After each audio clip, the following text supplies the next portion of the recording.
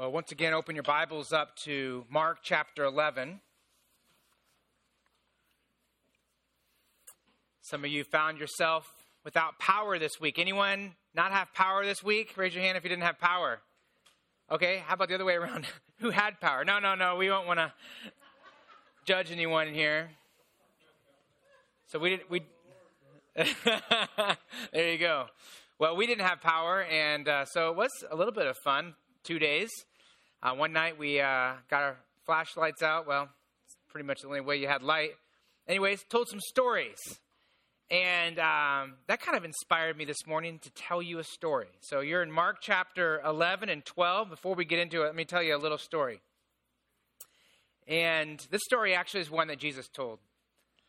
There was a man that went to a plot of land, and he looked at the land and surveyed the property, and it's in the Middle East, and it was a rocky terrain, but he surveyed it and thought he could plant a vineyard in this property. And so this gentleman decided to take his son and his servants, and they started to take the stones and the rocks and the boulders out. That part of the world is very rocky, and they took those stones and boulders and began to make a wall around that large piece of property. In the middle of the property, they took some of those stones and boulders and began to build a tower up, probably about 20 to 30 foot high, that on the outside you could walk around, and the top was flat. And so a person could stand up there or sit up there, and you could look over the entire property there and look out beyond the wall and see if there's any wild animals or anything else like that. And then this man decided that he was going to go to a part that was very solid rock, very stony, solid rock, and hew out a wine press. And so there was a top part of the stone that was higher elevation, so he hewed that out, probably about 3 or 4 inches deep and probably about 5 or 6 feet wide. And that was where they put the grapes, and they could stomp on them, and the juice would run down. And so then he hewed out another lower part there where they would actually collect the juice there. And so he put a lot of work into this vineyard and then planted the vineyard. So there it was, complete with a wall and with a tower and with a vineyard with all the vines and then with a wine press. And it was all done. And he went to town and he thought, okay, so now what I'm going to do is I'm going to get someone to take care of this. So he hired some tenants to oversee the vineyard and to bring the crop in. And this man went with his son and his servants, and they went on a long journey, and they went out of the country and lived in a house outside of that country. And when the season came for the time to harvest the grapes and to make it into wine, he sent a servant. And you imagine maybe the servant was took some wine, took some skins that would collect the wine in, some wine skins, and take some camels, and maybe would have strapped those on the camels and taken it from the master's house on this journey, maybe a couple of days' journey to this vineyard where he would then collect the wine and bring it back for the Lord of the vineyard. And as this servant went on his journey, he came up to this vineyard, and there would have been someone in the tower looking out, seeing this man coming from a distance with the camels, with the vessels to collect the wine. And as they looked and saw him, they would have gathered together, and these men would all come up to the top of the tower and look out and say, oh, there's someone coming at us. It looks like they're here from the master. And they thought to themselves, we put a lot of work into this. We're actually here. The master of the vineyard isn't here. And so they conspired to decide to send this guy back home. So you can imagine this servant coming up with his camels, coming to the gate, expected to be welcomed, to be able to collect the wine to the vats and take them back. And they meet him at the gate and they say, hey, what are you doing here? And he says, well, I'm the servant. I'm here from on behalf from the authority of the master of the vineyard. And I'm here to collect. And they say, you know what? We're in charge now. Go back home. You can imagine the servant going back home, dejected, rejected, going back to the master's house and saying, listen, I came all this way and they rejected me and brought me back, and I'm empty-handed. There's nothing that I have now. And the master, how would he respond? He was pretty angry. And so he sent another servant, and this servant did the same thing, took the camels, took the vats, went on this long journey, came up to the vineyard. They would have been in that tower there and looked out and saw this caravan coming, ready to collect the wine. And they said, well, they obviously didn't get the point. And so they collected all the men, and they went down to the gate and met the servant at the gate. And when the servant came to the gate, they beat him. They kicked him in the face, left him bloody there, put him back on the camel, and sent him back to the master's house. What do you think the master would have done when he received this man and he was practically dead?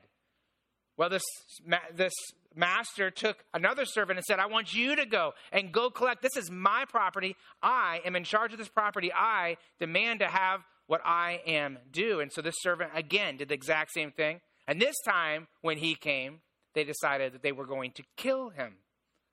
And so in some way, they killed him. They put him on these camels, sent him back. And at some point, the master received this servant dead. What did the master do? He sent more servants till all his servants were sent, and all of them either came back beaten or killed. And at last the master was sitting at his table, looking out his window to the east, to where his vineyard was, and at a loss for what he was going to do. And then he saw his son there with him. And he said, well, he is the rightful heir. He carries my authority. I will send my son to this vineyard. And so sure enough, just like his other servants, he sends his son. His son goes on this journey there to collect this wine. And as he comes over the hill and sees the vineyard, these men in the vineyard, they see him from a distance. And maybe they recognize the son. Maybe they recognize the caravan. But they say, this is the heir. And if we kill him, then this is completely ours. And this will send the message that we are the ones who are in charge of this vineyard. And so sure enough, when he comes up, they kill the son and the heir. What do you think the Lord of that vineyard would do to those tenants? That's the story that Jesus tells in Mark chapter number 12. And this is a story actually to illustrate his point. And his point that he was making is that he is that son who has authority. And there's two worldviews that come clashing together when Jesus confronts these religious leaders. And that is that he carries the authority of God, and they derive their authority from man.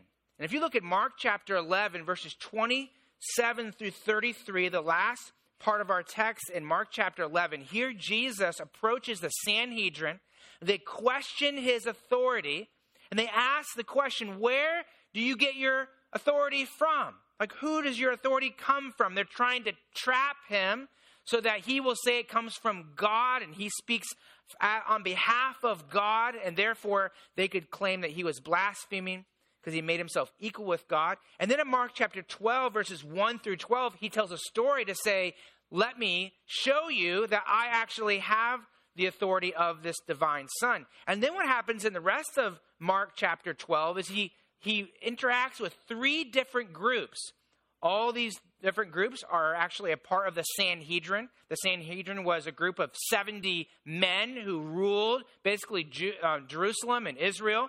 They were the ones that were in charge of the temple. It was the Pharisees and Sadducees and scribes. In fact, if you look down in verses 13 through 17, Jesus confronted the Pharisees. Really, they confronted him. But he comes back and he declares that he actually speaks with authoritative truth. And then you look in verses 18 through 27, you see the Sanhedrins. The third group, you see the scribes in verses 28 through 40.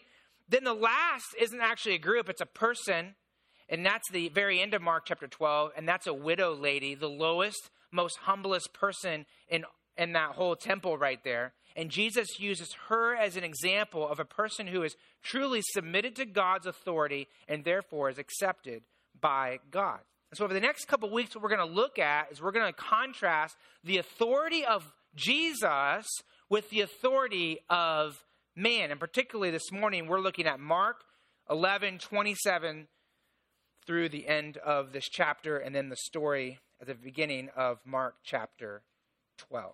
So I'm going to read through this passage. And would you stand with me? If you're able, would you stand as I read God's word in our text this morning? And I promise you it's not going to be as long as Isaiah chapter 5. But what you'll see, if you remember Isaiah 5, is you'll see is that that's actually a parallel passage that Jesus uses to condemn the religious leaders. So Mark chapter 11, verse 27 says, "And they came again to Jerusalem. And as he was walking in the temple, the chief priests and scribes and the elders came to him, the Sadducees, and they said to him, 'By what authority are you doing these things? Or who gave you this authority to do them?' And Jesus said to them, 'I will ask you one question. Answer me, and I will tell you by what authority I do these things. Was the baptism of John from heaven or from man? Answer me.' And they discussed it with one another, saying, 'If we say from heaven, he will say, why then did you not believe him? But if we say from man,' they were afraid of the people, for they all held that John really was a prophet. So they answered Jesus, 'We do not know.' And Jesus said to them, 'Neither will I tell you by what authority I do these things.' And he began to speak to them in parables. 'A man planted a vineyard and put a fence around it and dug a pit for the winepress and built a tower and leased it to the tenants and went to another country. And when the season came, he sent a servant to the tenants to get from them some of the fruit of the vineyard. And they took him and they beat him and they sent him away empty-handed. And again he sent to them another servant, and they struck him on the head and treated him shamefully. And he sent another, and they killed him. And so with many others, some they beat, some they killed, and had still one other, a beloved son. And finally he sent him to them, saying, "They will respect my son." But those tenants said to one another, "This is the heir. Come, let us kill him, and the inheritance will be ours." And they took him and killed him and threw him out of the vineyard. What will the owner of the vineyard do? He will come and destroy the tenants and give the vineyard to others. Have you not read the scripture? The stone that the builders rejected has become the cornerstone. This was the Lord's doing, and it is marvelous in our eyes. And they were seeking to arrest him, but feared the people, for they perceived that he told the parable against them. And so they left him and went away. Let's pray. Father, we don't just want to know your word. We want to know what you want us to understand from it. We want to understand your word. We want to see it lived in our life by faith. And so I pray for all of us in here. I pray that you'll open our eyes to the truth. But God, I pray you'll give us grace to live it by faith.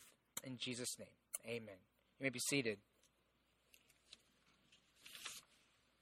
The story Jesus told here in Mark chapter 12 was really a parable that illustrated what Israel's leaders were doing to Israel. The vineyard represented Israel. They were to bear the fruit of righteousness. The owner of the vineyard was the Lord himself. The tenants were the religious leaders of Israel. And they didn't own the vineyard, but they were to tend it. They were to take care of what God had given to them. And the servants of the Lord were God's prophets he sent to them. And so as you see through the Old Testament, what did the leaders of Israel do to the prophets of the Lord? Some they beat, some they killed, just like in the story that Jesus told here. And then Jesus comes as the Son of God, carrying the authority of God, and they reject him by killing him. And when they rejected the authority of the Son, they also were now to face the accountability of the Son and the judgment that was to follow.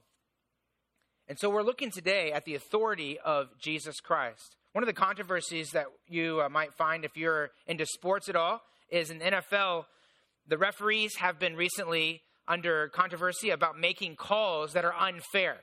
I don't know if you have any Green Bay Packers fans in here, or Lions fans. This was a big one a couple weeks ago, and that was when the Green Bay Packers were playing the Lions, and this is actually the call here that the ref made that some view that are Lions fans. My wife's from Michigan, so I don't lean that way, but I know people that do.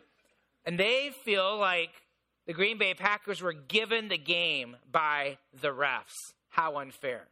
Now, you might have a sport, and you might feel like that happened to your team at some point, in one of their games that the referees were on the wrong side or they unfairly represented what was happening in the field. Why is it that the players in this game and the coaches, though, even though many of them didn't agree with the call, why is it that they followed what the referee said? Why did they submit to this referee? And it's because they recognize the authority of the referees, right? Everyone in that stadium and the players in the field and the coaches recognize that there is an authority on the field and they have the final rule about what happens. You can boo them, you can hiss at them, but they get to decide what happens. And think about just in a game like this, we recognize that these referees have authority. Now, where do they get their authority from? I mean, did they make up the rules? Sometimes we think they do, but they don't. Where do they get their authority? From the NFL, right? The National Football League. And they are appointed, therefore, as the representatives of the National Football League to represent and to be really the appointed authorities. They are the authoritative representatives that speak and act on behalf of the NFL. And so we understand this in life, that there is, in many contexts, ultimate authorities who send representatives to represent their authority and the rules that they have put in place. So whether it be sports or whether it be with the government or the military or even in the home, we recognize that there are authorities in the home, and they sometimes appoint people to represent them. And so the question we're looking at here today is the authority of Jesus Christ, an authority that really we base our beliefs and our views of life on. In Mark chapter 11, Jesus really steps into the temple, into the most authoritative place in Israel. He speaks to the Sanhedrin, the 70 men that ruled Israel. So he speaks to the most authoritative body or group of men in Israel. And Jesus acts like he owns the place. In fact, if you see that at the beginning of Mark chapter 11, he comes in as the Messiah king. He kind of does a survey on Sunday of the temple. Then Monday he comes back in and he acts like he's the one that's in charge of bringing judgment into the temple. He decides what's right and wrong. He clears out the people that are ripping people off. He calls them thieves. He calls them robbers. He quotes the scripture. And so Jesus comes in and acts like he's the one in charge. Now think about that. Think about how offensive that would have been for these men who viewed themselves as the actual ones in charge. So it makes sense that they ask him in verse 28 this question. Look down in verse 27. The Bible says, and they came again to Jerusalem, and as he was walking in the temple, the chief priests, the scribes, and the elders came to him. So here assembles the Sanhedrin, and they said to him, by what authority are you doing these things, or who gave you this authority to do them? So imagine a football game is taking place, and a referee blows his whistle, makes a call, someone from the stands comes down, jumps on the field and says, whoa, bad call, reverse it.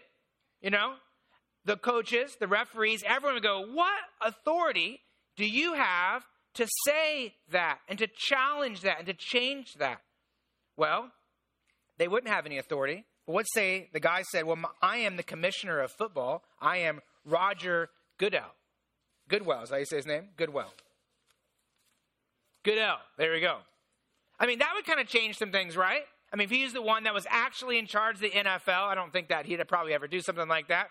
But that's in a sense what Jesus did in this situation. He steps onto the field. They're the referees, if you want to say. They're the Sanhedrin that are making up their own rules that benefit themselves. And he basically comes in and says, yeah, you guys are playing the game wrong. Like, you're actually unfair. You're actually not doing this right. And so Jesus here comes in as the authority. And so they ask him, what gives you the right to do these things and to say what you are saying? And the answer is obvious.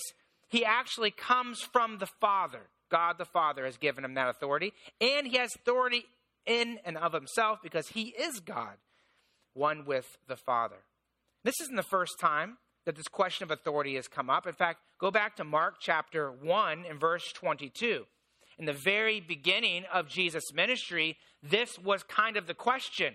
Because when Jesus taught, he taught with authority. In Mark chapter 1, verse 22, The Bible says when Jesus was teaching, they were astonished at his teaching, for he taught them as one who had authority, not as the scribes. If you remember the scribes, they taught quoting rabbis and quoting different schools of thought. So the idea is like some people believe this and some people follow this. And generally they followed tradition. Well, this is what the elders say we should do. But Jesus got up and said, "Thus says the Lord." And so there was a different authority that Jesus had when he preached. And so when he preached and then he judged the temple, it was like, how can you do something like this? How are you able to teach and judge like this? And Jesus really spoke from two authoritative sources. One was the Word of God, the Scriptures. And so you see that throughout Jesus' teaching, he's always quoting the Scriptures. And the other was his own voice. So you see two sources, but they spoke with one voice. And Jesus said basically that the Scriptures were authoritative, but also his own words were authoritative. Well, how could that be? Because Jesus spoke for God and Jesus spoke as God. I mean, imagine if I were to get up here, or really any time in my life, and I got up here and said, I got a couple opinions about things. I got opinions about some different foods, and I got opinions about politics, and I got opinions about that. And really, I want you guys to know that any opinion that I have is God's opinion. It's straight from God. Anything I say comes from God because I'm one with God. Wow. Like that would be pretty blasphemous, wouldn't it? Right? I hope you think that, right? If anyone ever says that, recognize that's blasphemous. Because anything that I say that is from God can only come as it comes from the Word of God. And so when Jesus was saying this, you can imagine the shock that they had. It was like, what authority do you have to speak on behalf of God? And so look over in Mark chapter 2. Again, Jesus here, he not just speaks with the authority of God, he actually makes decisions that only God can make. He says, I promise to forgive this man his sins. If you remember the story, there's a paralyzed man, and Jesus sees in his heart that he has faith in him. And so he says, I forgive you of your sins. And the Pharisees, they say, well, who has the right to do that? And Jesus knew their thoughts as well. And so he says, the Bible says in verse 10 of Mark chapter 2, Jesus says, that you may know that the Son of Man has authority from God, as God, on earth to forgive sins, has authority on earth to forgive sins. He said to the paralytic, I say to you, pick up your bed and rise, pick up your bed and go home. So Jesus proved he had the authority to act and make decisions based upon the fact that he was acting as the authoritative representative for God. And look at Mark chapter 3. You see this again. I'm not going to go through this story, but this is basically Jesus defying the laws that they had established. And one of them was no work on the Sabbath. Of course, what was Jesus' work? He healed people, which is kind of a funny thing to think about, that they would consider that to be a work. And so Jesus heals this man. And in Mark chapter 3 and verse 6, the Pharisees went out and immediately held counsel with Herodians against him to destroy him. Why? That's because he claimed to have authority over even their rules and their religious system. So the question of authority was not a new one, and also their desire to destroy Jesus was not new as well. So go back to Mark chapter 11. And here we see the religious leaders wanting to know, like, where do you get your authority from? And again, remember, they were trying to trick him and trap him so that they could justify his execution. Look down in verse 27. Jesus responded to them with a question, and he did answer it, but not directly.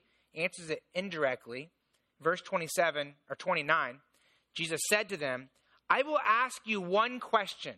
Answer me, and I will tell you by what authority I do these things. Was the baptism of John from heaven or from man? Answer me. The word heaven there is kind of a synonym for God. In other words, it's a way to say God without saying the word God. It was a way they would respect God's name by saying something in its place. So what he's saying here is, was the baptism of John, was it from God or was it from man? So from where did John the Baptist get his authority? And the conclusion there is, therefore, is that's the same place I get my authority. And so what Jesus is really doing here is he's saying, here's the dividing line in life. Either you get your beliefs and your opinions from God as your authority, or you derive it from man. He says, so where was that from? Was it from God or was it from man? See, God is the ultimate authority in this world. And every other authority must fall under him. And when you or I or someone else acts or speaks in a way that is contrary to what God says, they actually are setting themselves up as the ultimate authority. In other words, you are therefore replacing yourself with God. So when we consider the authority of a group of people or opinions of people or a set of belief, the real question is this: where does that person, where does that group, where does that system, where do they derive their authority to say or to do those things? Is it from God, who is the ultimate authority, or is it from man, from man's own opinion? And this really is the dividing line in the world today and really has been throughout history. What gives you the right to say what is right and wrong? What gives you the right to say this is true and this is false? And the answer really is, if God is the ultimate authority, then he has authority to say what is right and wrong. He has authority to say what is true and false, and therefore he also has the authority to keep you accountable to his truth. And I think what I really want us to get from this is today, whether you're in here without Christ, whether you're in here with Christ, really this right here can help you understand the world that you're living in, and hopefully can help you understand your own heart. And really, when you look at what Jesus is teaching here and what's coming out of this passage, we see the idea that every one of us needs to examine, by what authority do we base what we believe? What is the authority that you have for what you do and what you say and what you think? All religions and all philosophies and all worldviews, they have a basis for their truth claims, right? They said this is the truth claim, and they have a basis for that. And the authenticity and validity of that truth claim is based upon authority. Like, you look at all the isms out there. You look at pantheism and naturalism and atheism, agnosticism, feminism, communism, atheism, Buddhism, humanism. Every ism out there has a basis for their truth claims. They have some type of authority. And it could be that it's something that someone has thought up themselves. It could be they've heard it from someone else. But the question really is this: by what authority do you do and say and believe what you believe and what you say and what you do? What is the source of your authority? And I think about it like this, that when our authority comes from ourselves or comes from man, it looks something like this. A lot of cultures, people follow tradition, right? They say, this is what my parents did, or this is what our ancestors did. And so that's the reason we do those things. So everything we think, everything we do is based upon something, right? You either made it up in your mind, someone either told it to you, or possibly you read it in a book somewhere. So there's a basis for everything. And a lot of people think, well, this is how I've always done it, or this is what my parents taught me, or this is what has been done in our culture or tradition for many years. And so therefore, this is probably the right thing. So the basis for their authority is what? It's on tradition, or what's been passed down. One example of this is Roman Catholicism, right? So they have a tradition of what they do, and they say, we have the Bible, but equal to that in authority is tradition, and also equal to that is what the Pope says.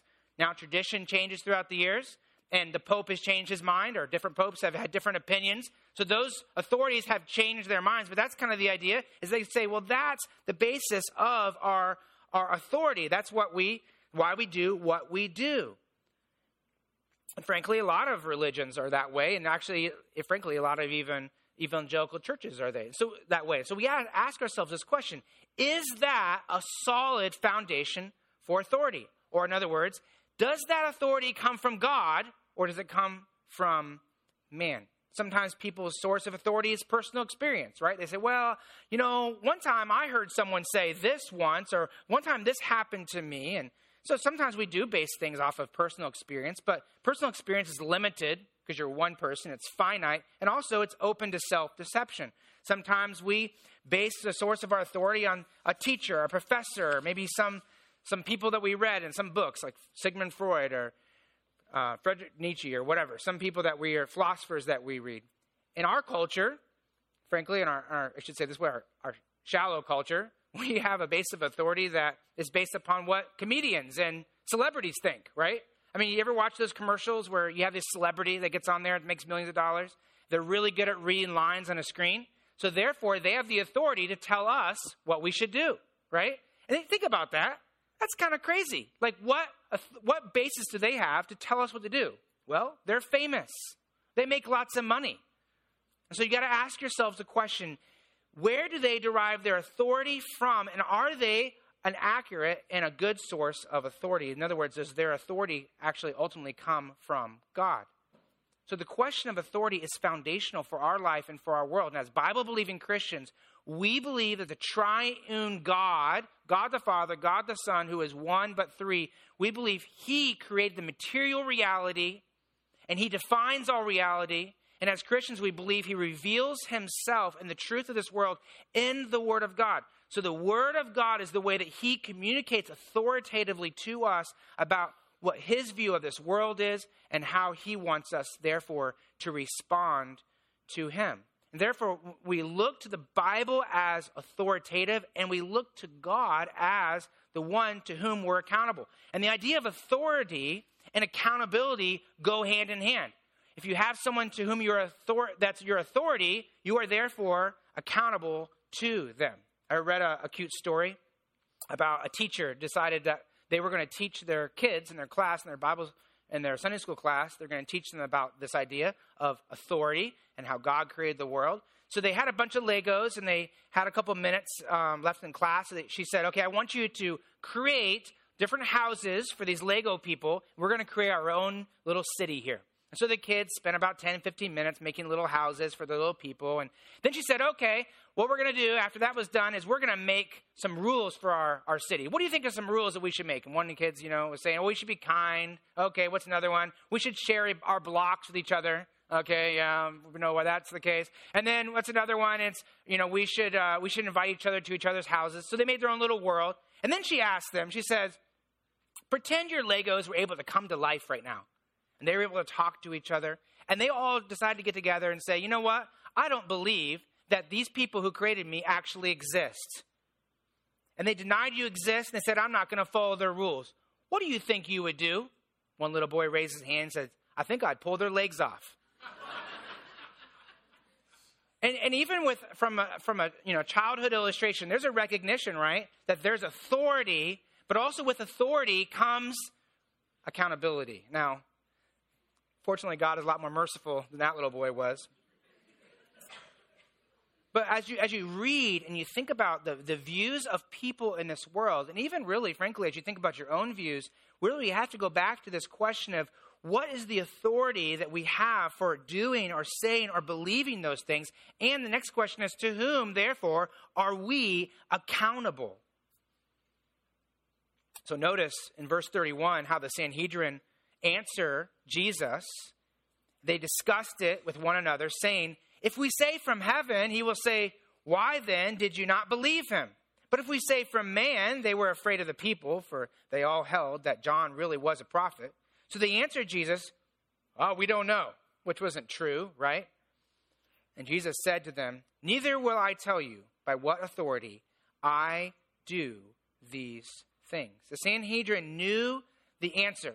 John the Baptist claimed his authority was from God.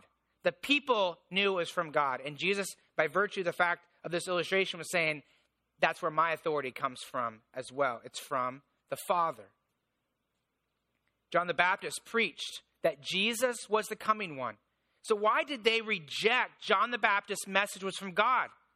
Because they'd have to receive his message as true, which means what? If Jesus was the coming one, they had to repent of their sins and follow Jesus. That means they would have to put themselves under the authority of Jesus and be accountable to him. And they didn't want to do that. They had their own rules, they had their own way, and they wanted to do what they wanted to do. And this probably is really the bottom line reason why people reject the authority of God, isn't it? Because they don't want to be accountable to God. They want to be accountable to themselves or to whatever they think. So to illustrate this truth, Jesus then, after that, tells a parable, which hits them right between the eyes. It's the parable that I told you at the very beginning. And it's the idea that there were tenants, there were religious leaders who were in charge of God's vineyard of Israel, and they were to bring forth fruit, but they didn't do that. And when God sent his messengers, the prophets, what did they do? They killed, they rejected. The last prophet that God sent was who? John the Baptist. And then God sent his only son, his beloved son, and they rejected and killed him. And you can see that in verse 6. Look at verse 6. The Bible says the Lord of the vineyard had still one other, a beloved son. And finally, he sent him to them, saying, they will respect my son. But those tenants, those religious leaders there, said to one another, this is the heir. Come, let us kill him. The inheritance will be ours. And they took him and killed him and threw him out of the vineyard. And the picture here is clear. The Lord sent his authoritative heir, his son, but they rejected the authority of the son. And therefore, they were now accountable to the judgment that was to come. Look at verse 9. What will the owner of the vineyard do? If you reject the son, if you reject the message, who are you rejecting? You're rejecting God. So what is he going to do? He will come and destroy the tenants and give the vineyard to others. So here's a prophecy about what God was going to do, what Jesus was going to do even that week and within the next couple of weeks there. Before we talk about what that prophecy was, I want you to notice something, and that Jesus is saying here, those who reject the Son are rejecting God. It reminds me of 1 John, when John writes, and he says, whoever has the Son has life. So if you repent and follow Jesus Christ, the Son of God, God promises that he gives you life. You have eternal life. But if you reject the Son, then you don't have life. The Bible says that these things and the scriptures are written so that you might believe in his name, in the name of the Son of God, and that you might know that you have eternal life. Yesterday we went out and we passed out some flyers to some of the people in the neighborhoods around here. And there was a couple people I talked to. One person I talked to them about this very verse right here and shared with them, like, they said, I don't know for certain what's going to happen to me after I die. And I said, do you know the scriptures were written so that you can know you have eternal life? And so those who have the Son have life. Those who do not have the Son do not have life. And so Jesus is basically saying that right here, that these leaders have rejected me, and therefore they don't have life. But look at something also that's pretty amazing that he prophesies here. Look at verse 9. He says, he will destroy the tenants, so those are the religious leaders, and give the vineyard to others. So who are those others right there? Who are those others that he gives the vineyard to? Well, Jesus here opened the door to other leaders. And who are those leaders? I believe those were the apostles. Those were the apostles who also led the church. And so you have the apostles, and then after that, the church of Jesus Christ. So the Jewish leaders did not steward God's house well, and therefore God gave the authority that he had over to the apostles and to the church. In fact, we see this in Matthew chapter 28. Jesus has his disciples go to Galilee. In verse 17, the Bible says that when the disciples saw Jesus, they worshiped him. Who's the only person we're to worship? God. So they're recognizing that he's God. They worshiped him.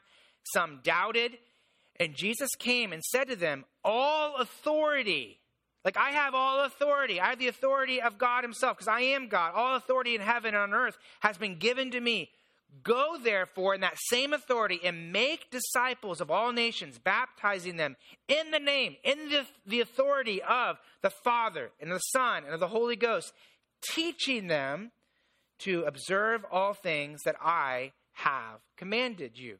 So Jesus held all authority, and he delegated that authority to the apostles to authoritatively teach and act in his name. And now this stewardship has been given to the church of Jesus Christ. And that's what we see in Ephesians chapter 1, verse 20 through 23. God seated Jesus at the right hand in the heavenly places, far above all rule and authority and power. In other words, Jesus has all authority and above every name that is named, not only in this age, but in the one to come. And he put all things under his feet, under the feet of Jesus. In other words, he has authority over all, and gave him as head of all things, over all things, to the church. So this is the organism that God is using in our world today to work, and Jesus is the head of this, the fullness of him who fills all in all. So as the church, we are responsible to steward the authority of Jesus Christ. And we do that as we communicate the word of God, and we respond by faith under his authority. Sometimes as a pastor, people ask me, what right do you have to tell people what to do? And do you know what right I have? Absolutely zero right? The only right I have comes when I speak the word of God.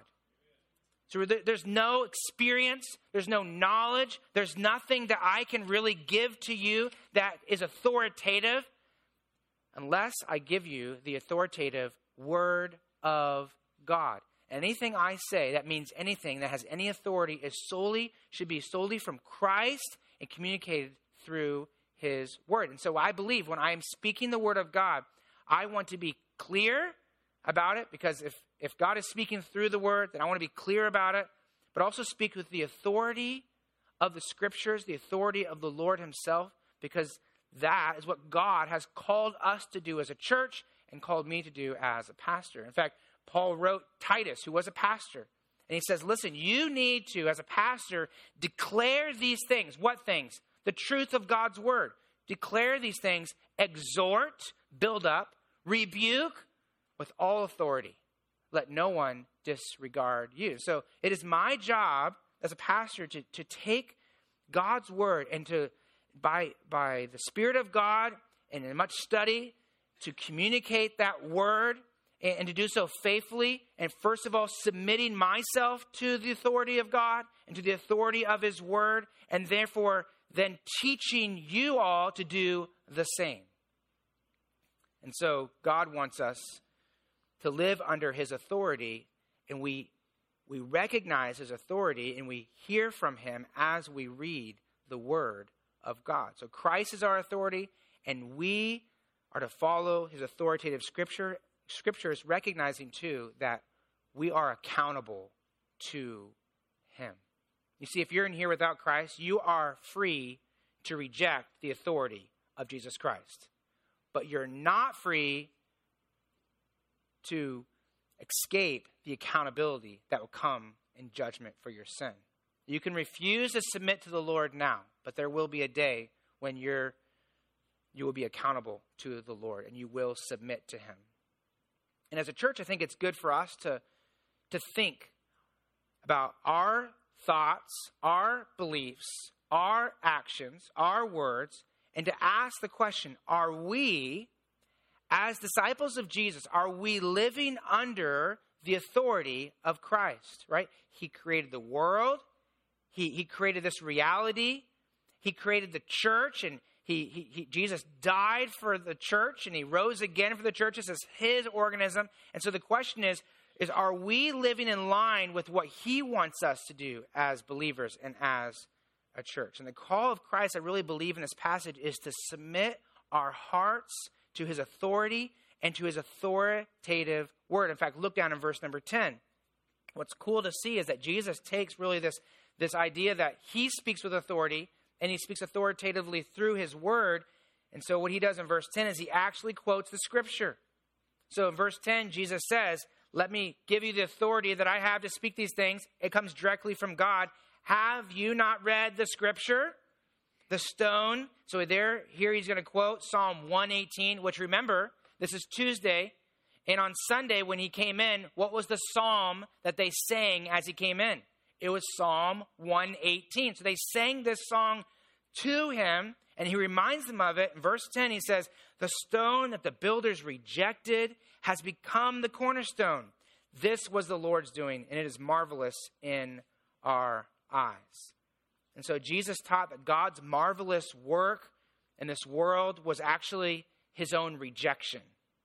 But it will also be the start of God's greater plan he had for this world. And look at verse number 12. And they were seeking to arrest him, but feared the people, for they perceived that he told the parable against them. They perceived correctly. And they left him and went away.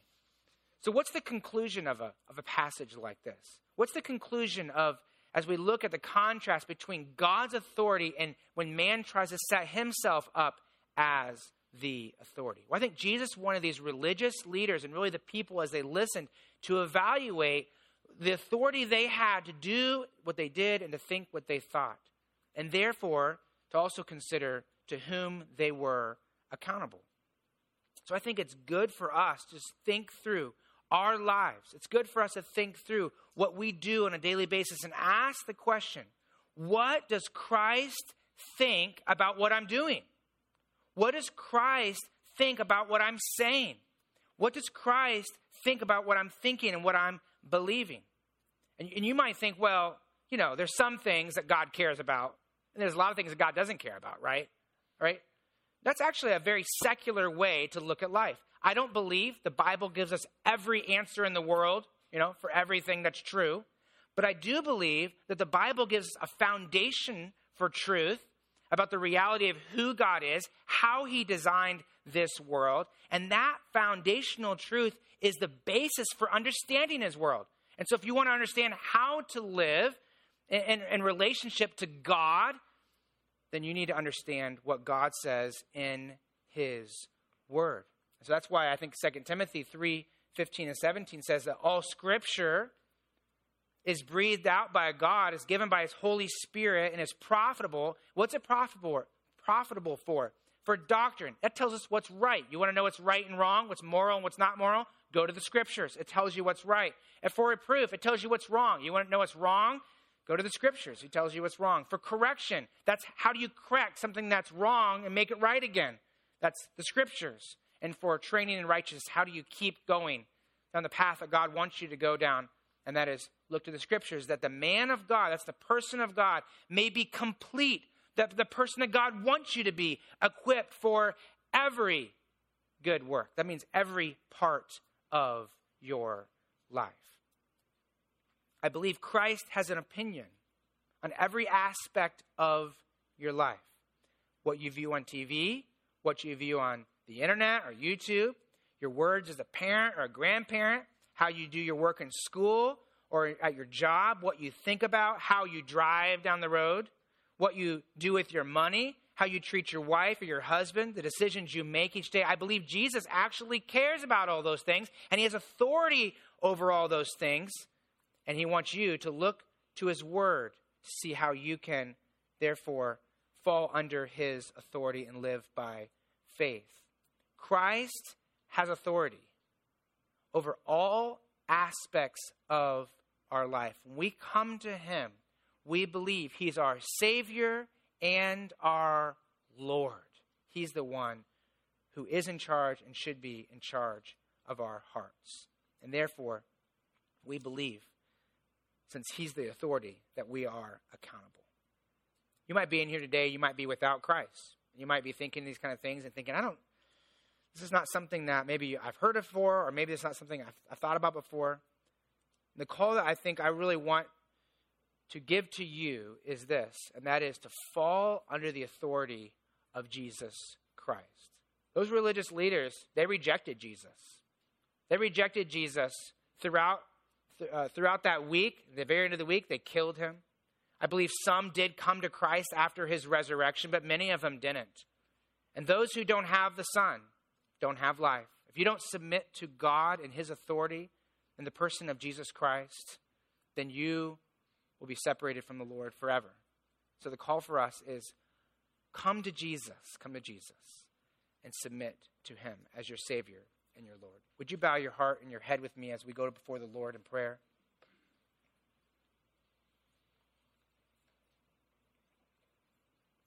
Sometimes people look for maybe a special time to talk to God, or maybe a special opportunity. But really, the call that Jesus makes in the Scriptures is today is a day of salvation. In other words, today is a day to say, Lord, I come to you.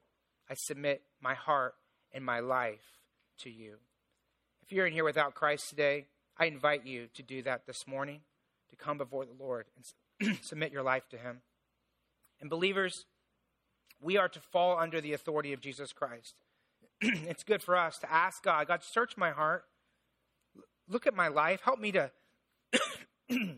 help me just to see clearly through your word how you want to rule my life for the glory of God. Let's pray.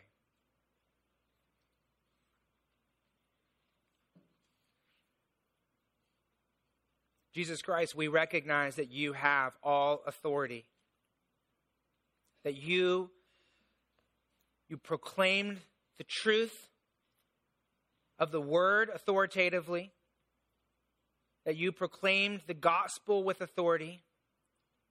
You actually even judge with authority. And so therefore we fall under that and we submit our hearts to you as believers. We say, you are our Lord. And that's not a bad thing. That's a great thing because you are a loving, merciful Lord. And you've given us the greatest gift of all, and that is yourself. And that is the gift that we get to be with you forever. We get to have a close relationship with you now and then in your presence for eternity. I just think there's probably at least one, maybe a couple people in here who are without you today and don't know that reality. They have not submitted their heart to Jesus Christ. And so I guess the prayer that we have this morning is, God, will you pierce their heart with the truth of God's word? Help them to recognize that you are the Lord. You are the God of all creation, and you love them. And you want them to come to you. For God so loved the world that he gave his only begotten Son. Whoever believes in him should not perish, but have everlasting life. And we don't, God, want to see our friends and our family and those in this world perish. We want them to have the truth of God's word. So please humble our hearts and humble the hearts of those around us. We pray these things in Jesus' name.